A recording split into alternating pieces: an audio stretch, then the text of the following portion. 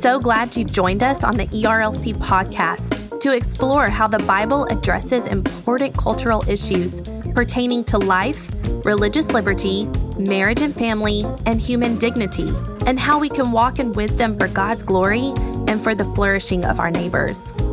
If you're enjoying this podcast and find it helpful, please leave a review wherever you listen. This will help more people find and benefit from what we're learning together. We are grateful for the time you take to join us for these conversations.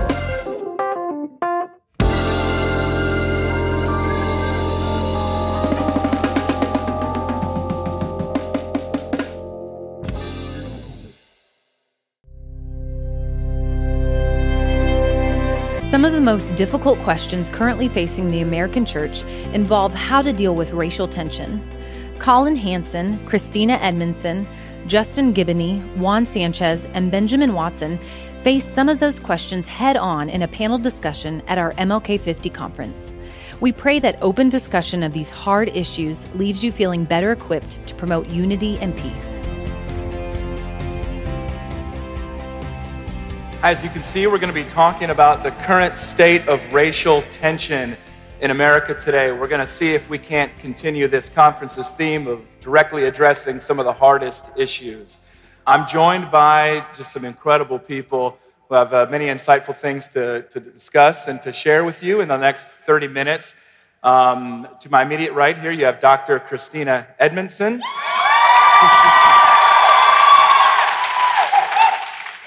She is the Dean for Intercultural Student Development at Calvin College.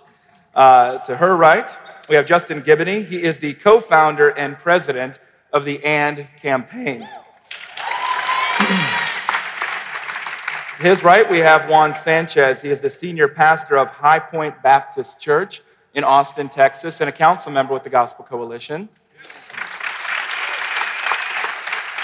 And then finally, we have Benjamin Watson, an NFL player for the Baltimore Ravens, author of Under Our Skin, and some other titles. Welcome, Benjamin, as well. My name is Colin Hansen. I serve as the editorial director for the Gospel Coalition. We're so glad that you're here, grateful for how you're interacting, grateful for all the people who are watching as well. Justin, we're going to start off with you on this question. So it seems like a lot of white Americans, at least, think of race relations as much better today, at least certainly compared to 50 years ago. Maybe even, in some extent, no longer even a problem that we should be talking about at all, if we wouldn't at least keep bringing it up. A lot of us face that question of, it's not a problem except for you. You keep bringing it up. Slavery has been abolished for 150 years, racial segregation for more than 50 years. So how do you account for ongoing racial tension in America today? Well, the first thing I think we have to do is put that in the proper perspective. Any way you look at it, black people have been enslaved in this country longer than we've been free. So that's one thing we do have to understand. And so you can say, and then the thing, you have to understand the nature of slavery. The nature of slavery wasn't just about physical bondage. It was really about a psychological warfare. And that psychological warfare does not go away in a generation or two. So we can say we can talk about when slavery ended, but let's also talk about when redlining ended. Let's talk about when housing discrimination ended. Let's talk about when educational disparities ended or when they will end. That kind of comment shows just a lack of understanding about systemic racism. In that if you have these laws on the books, just because bias is taken out of the law doesn't mean everything is automatically fixed. Everything doesn't go back. You still have certain mentalities. You still have certain leaders and things that happen under the table that we don't see that still make this a very real issue. So at the end of the day, the problem is not that we're talking about it. The problem is that we're not really addressing it. Dr. Edmondson, in your work, how do you respond to that question? It's not a problem today, or at least it's so much better. And if you would just stop talking and stop going back to 50 years ago or hosting conferences like this, then maybe we would actually make some progress. Sure. I would question if that's the attitude that we have towards all sin. I just don't see any biblical precedent that time heals sin and that not repenting of it is not the solution that Christ himself has given us. And so I would ask that person, why is this such a golden calf to you? that you will not apply the methodology of Christ to it, then we could talk more about it. Well, let's talk more about it. What are some moments that stand out to you as pivotal in pushing America forward and backward in the last 50 years in particular, but then also bring us into the last 5 years on both of those horizons? Okay, I will do my best. So I'm not a historian by trade, so my friends who are true historians, just bear with me.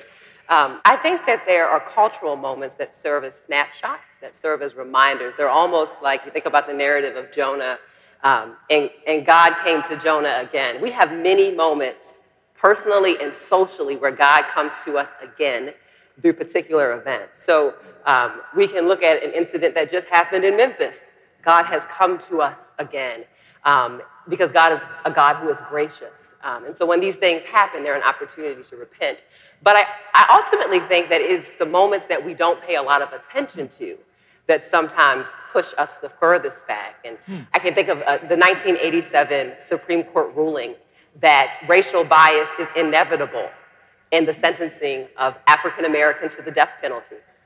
And when I think about people who state to have such a deep pro-life conviction, but to let that slide, and to say that any other response would be too severe of a justice. Well, the people who have been impacted by a severe grace, we pursue a severe justice for our neighbor.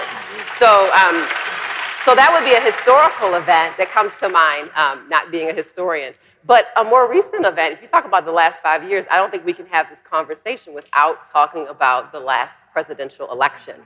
And there are significant consequences. And for those of us who wept as a result of it, we didn't weep because we're big fans of the Democrats. We wept because we knew the witness of the church, not just the national, but the global witness of the church was at stake. And so there were consequences to that. Benjamin, let me ask you, we've seen African-American athletes in particular become more outspoken, including on racial issues, in the last number of years. How can you see public figures wield their influence for justice and even for unity in the church? Definitely. Well, this is nothing new in the area of sports. I mean, obviously, throughout the history of sport, there have been athletes that have stood up during their time, their specific time, for certain causes of justice. And so recently, obviously, with the election, with the awareness of the criminal justice system, the injustices when it comes to sentencing for the same crimes, when it comes to police brutality or at least harsh treatment by police, you've seen athletes stand up. And the encouraging thing is not only black athletes have stood up, there have been white athletes that have come alongside of them and stand up. But the reason why this happens, I think, though, is because in these locker rooms, in our locker rooms, we have a common respect for each other's humanity. We know each other's experiences. We understand that that guy is a human being that I can come together with for a common cause. I know his family. I trust him. I care about him. And when you get outside of the locker room, a lot of times you don't have that. You don't have people that aren't like you that you really know and care about. So it's hard for you to come and stand beside them, even though you say you stand for justice, because it doesn't affect you directly. And so as athletes, I applaud the guys in whatever form they decide to protest. But the next step, obviously, I think, is advocacy and education. So what we've seen a lot in our locker rooms is we put together different listen and learn tours. We put together bail hearings. We have guys that are going to Capitol Hill, guys that are learning and advocating for certain legislation to correct many of these injustices that, we're learning about them as we go along. We don't want to simply be guys who stand up and make noise, but our feet don't move towards making action. And so I'm encouraged because of what I've seen from the guys in my locker rooms. Is there a difference between the different sports? It certainly seems like the NBA is a lot more woke than the NFL. Yeah, a lot more woke. I will say that, I wish I was a baller. I do. I wish I was. I wasn't tall enough, but I would say that in the NBA, at least, there's more visibility. You've got less guys on the team. The NBA has seemed to really, their culture leans more towards allowing guys to express themselves in that way and to advocate and be open with it. There are a number of different factors for that. Football has kind of lagged behind when it comes to that for different reasons, but there are plenty of strong pillars in football that are doing just that, what the NBA is doing. And it looks differently. You know, the one thing we understand about protests and about advocating is that it doesn't have to all look the same. We all can do it in our own way. For some of us, it is speaking. It is coming to conferences like this and talking about it. For others, it is using their abilities to write and to write books. For others, it may be teaching. For others, it may be becoming part of the political system. There are different ways. We are one body but many parts, and we all use our talents for that. Amen. Juan, let's talk about the church here. Probably most discouraging for me is that historically and today, the church has not always worked toward racial justice and unity. And sometimes the church has even lagged way behind the government and even sports. How do we convey to churches that we cannot fulfill the Great Commission as effectively if we do not make progress on this front? Yeah. First of all, I would say it's not that the church has lagged behind. I would say in some cases, the church has fought against racial unity. Right. My first experience of overt racism was in a church. As a young music student, I brought a friend of mine to play the piano and sing at the church.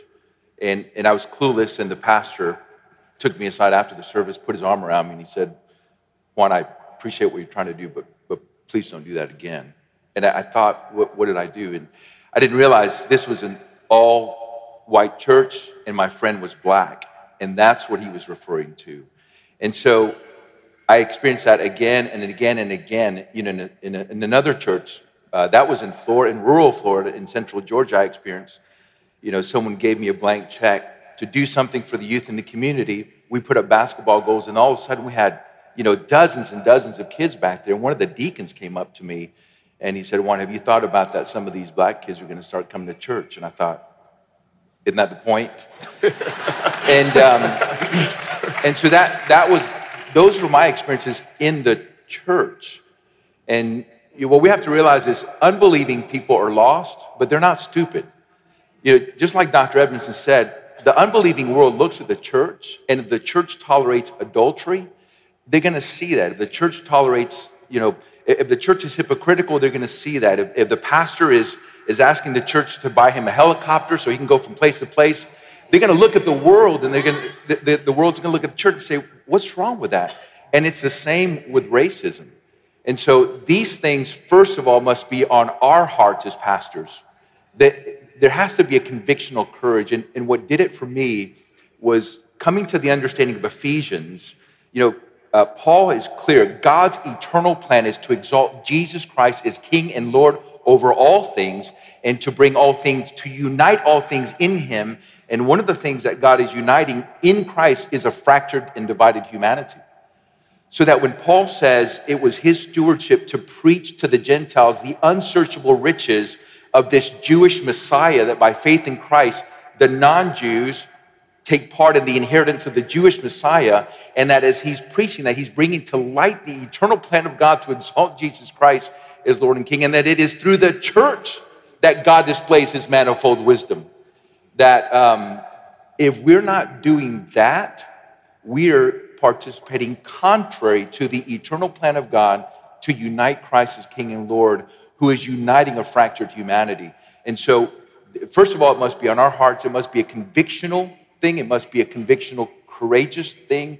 And then we must then not just think about it and be convicted, but then we must intentionally teach that, practice that, and implement that. Juan, Justin, let's continue on that theme with the church and talk about, we know that we're in an incredibly polarized political environment. Certainly a lot of that is manifest in the church as well. So I'm wondering, how can the church be a force for good in the midst of this escalating tension and not merely another mobilizing agent on both wings to foster more fear and loathing? You know, how are we working toward faith and love in the church instead of just continuing what we see on talk radio and cable news? That's a good question. I think it's two things. So the first thing is, I truly believe that this is the elephant in the room. I think this is important. I don't believe that white evangelicals, leaders, civic leaders, and also politicians have ever truly divested themselves from the Southern strategy. Meaning, I think they still believe they need the racist support, funding, votes to win, right? And so as long as they feel they need that to win, it's going to be hard to come together because they're still receiving the benefits of the people they kind of say we don't want to be around, but we're still receiving their benefits. And so if you truly want to see change, you have to unequivocally reject that Southern strategy. You can no longer caucus with racists and act like it's okay. Because if you don't cut that off, and as long as you continue to accept those benefits, then you're complicit. The other thing I would say is that we have to get rid of this, I call it the pious bystander stance when it comes to advocacy, where we say, on certain issues, just be pious and let things work themselves out. I think there's two problems with that. Number one is it's not necessarily good theology, right? Number two is people only say that about the things that don't directly affect them. It's easy to tell the person across the tracks, just be pious, let the things work them out. People only say that with issues that they don't prioritize. But for instance, on the right, and I think they're right to do this, they don't say that about abortion, right? Nor should they, but they don't say that. And just to make it personal, if your child had fallen out of a tree and their leg is broken on the ground, you're not going to look them in the eye and say, just be pious and let things work themselves out. That'd be a ridiculous response. In fact, you might go to jail for that type of neglect.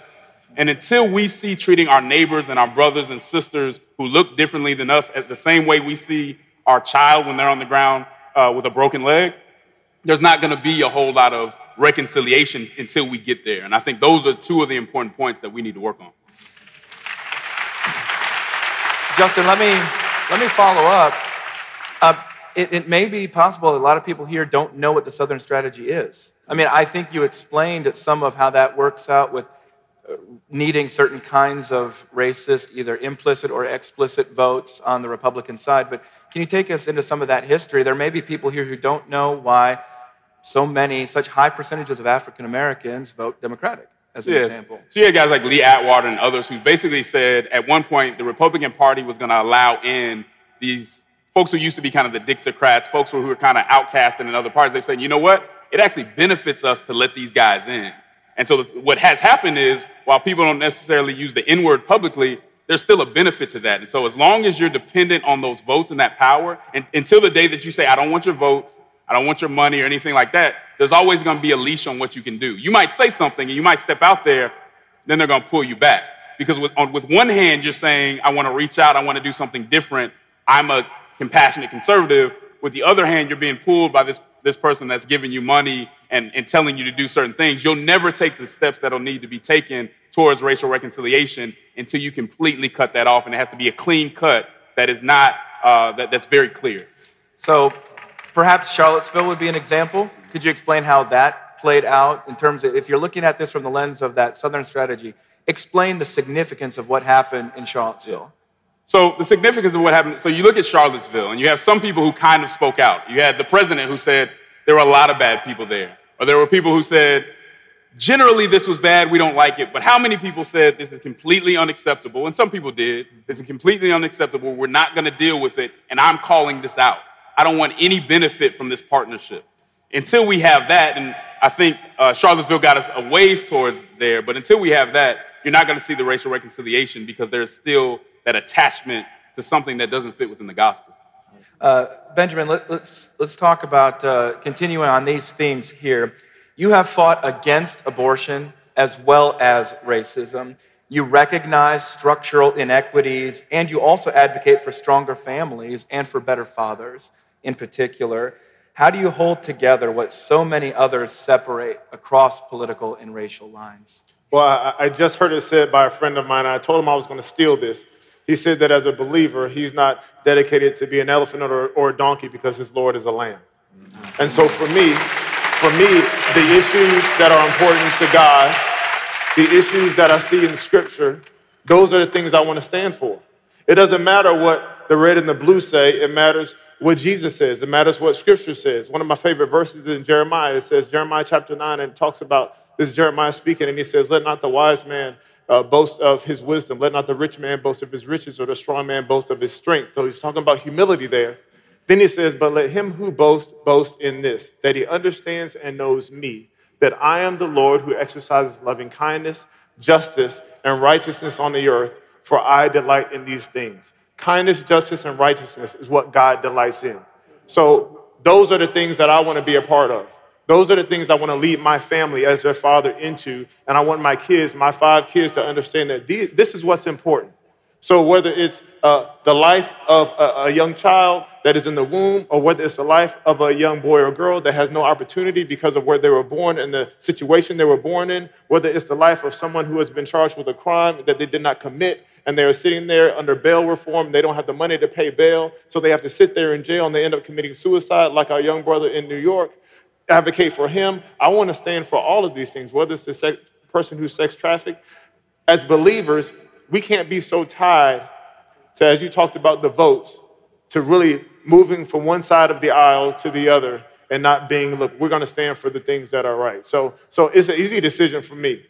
It may come across to some people like, oh, how can you do both? And I say, you know what, God is a God of both and if something is right, it's right. It doesn't matter what the vote says. Yeah. Juan, perhaps you could address that from the perspective of the local church as well. It strikes me that some people will complain, don't get into politics, but that seems to only apply to the political things that they disagree with there. How do you think about that as a pastor to help? I almost get a sense as well that we don't have a problem of too much politics. We have too little. We're not discipling. The world is doing the discipleship through cable news and through talk radio discipleship, and we can't compete with it with 30-minute sermons and hour-long Sunday school classes compared to 4 hours, 6 hours, 8 hours a day of this stuff. So help us to understand a vision for how we can do this, especially as church leaders, to disciple in righteousness and justice. Yeah. First of all, let me put a plug for Jonathan Leeman's new book. It just came out. That's a great one. You know, How the Nations Rage, which is kind of written to the white evangelical to kind of help them understand all the political influences that are really subconscious. You know, they're kind of pre-understandings in their psyche. So, but first of all, again, we have to paint a picture of who we are. And the Bible's clear. We are strangers and aliens on this earth. We are a display people. We are called to display the kingdom of God on this earth. That's what it means to image God, is image bearers. You know, we talked about dignity. Dignity is an implication that we are God's image bearers. But as image bearers, we are royal sons and daughters. All of us are kings and queens called to represent God's government on this earth. And as we represent God's government and we're telling the world how we live as a church, who our God is, what he is like, what it is like to live under his rule, and how God's people live together in love as a church. And so that has to be our primary focus. You know, the discipleship that Dr. Perkins talked about with one another, living life together. For us, it's a personal commitment. We have a multi-ethnic, multicultural congregation to learn from one another. And we clearly talk about the politics of heaven and how we're to display the politics of heaven on this earth, and continually talk about the transient nature of the politics of this earth. How they're here, you can win an election, but it's gone in 4, 8, 10 years, and it really, those things are eternal. So we must build the foundation of the church on Jesus Christ, on eternal materials, because those churches that are building on worldly political ideologies, it's going to be wood, hay, and stubble, and those pastors, you know, may be saved, but they're going to smell like smoke. You know, that's what Paul says in 1 Corinthians 13. They'll be saved, though, as through fire. Yeah. And so we have to be careful how we're building the church on the foundation of Jesus Christ alone. Amen. Thanks, Juan. Dr. Edmondson, I've got, maybe you can help counsel us with a couple things as we head out here in the last few minutes. It seems as if this racial tension in America is amplified by some of these cultural flashpoints that we're talking about. Certainly we can go back in the recent years to Ferguson, to Charlottesville, to the NFL protests, to certainly the presidential election. How can we be best equipped to serve our communities in response during these crises? How can we keep these sudden setbacks, how can we understand them in proper context, continue to get up that next day and continue that fight? I mean, the blows keep coming, and we never know when the next one's going to hit us.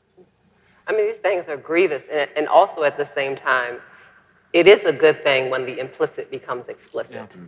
So the touch points that we're referring to are just examples of the implicit becoming explicit. And so I know for many people who have a strong sense of the data and the lived experience of racial injustice, when these touch points happen, we grieve, but we also say, see, we're not crazy. And we've said it for a really, really long time, and our ancestors said it before. And so I think there's an opportunity in conflict. There's a transformational opportunity if we hear, like Jonah heard God say again, if we hear God say to us, come to us again through these experiences. And so the question becomes, will we ignore, will we downplay, will we dismiss, will we function as we did in the garden, right? To deny, to blame, to ignore, to hide, because we do that systemically and personally when it comes to sin. Or will we repent? Will we believe in the grace that Christ has secured for us on the cross? We just celebrated Easter.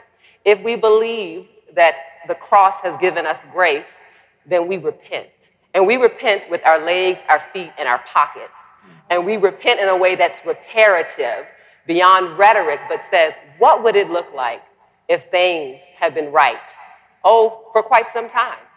What would this mean for the school system? What would this mean for relationships between men and women? What would this mean for job opportunities and health disparities and maternal mortality rates? What would it mean? And then we put our money to it and we make repair.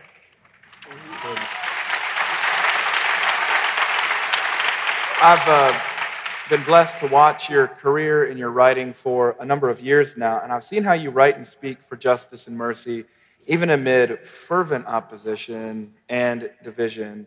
How can we use social media in particular and those platforms that are available to any of us here for what we've been talking about here, for faith and love, for justice and mercy, and not more fear and loathing and an ungodly kind of division? Yeah.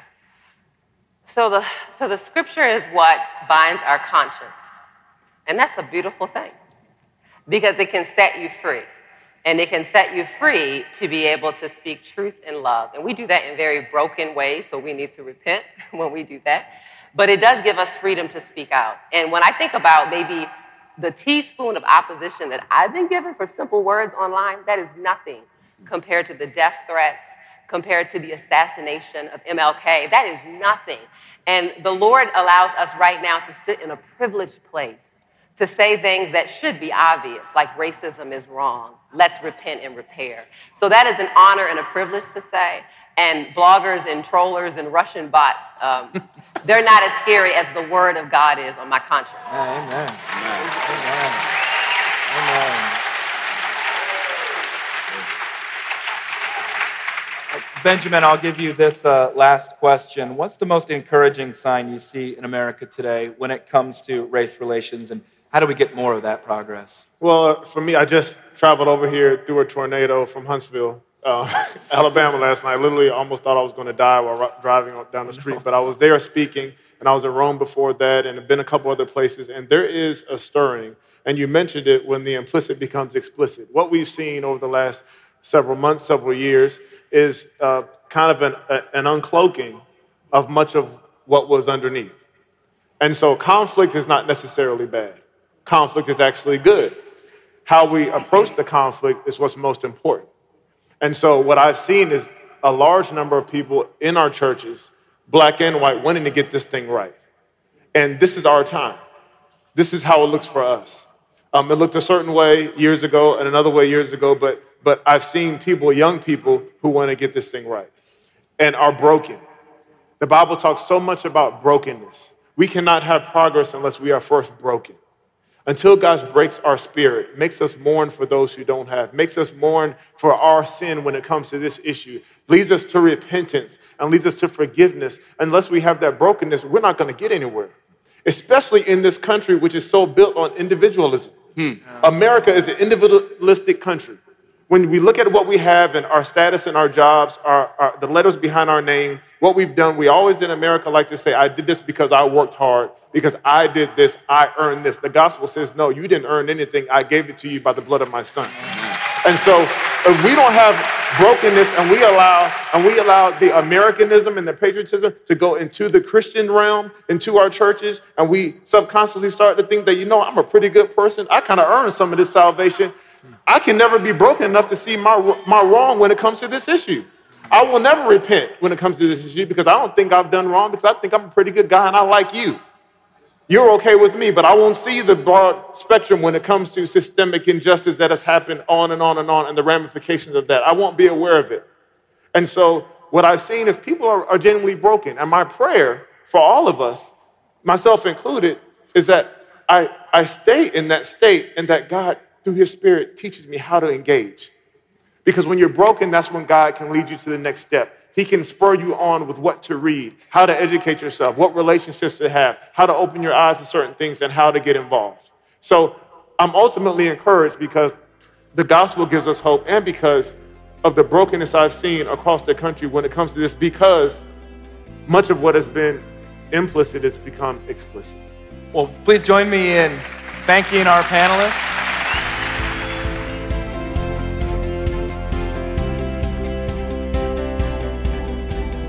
Thanks for tuning in to the ERLC podcast. Visit us online at erlc.com or subscribe through iTunes or Google Podcast. And leave us a review if you're enjoying the show.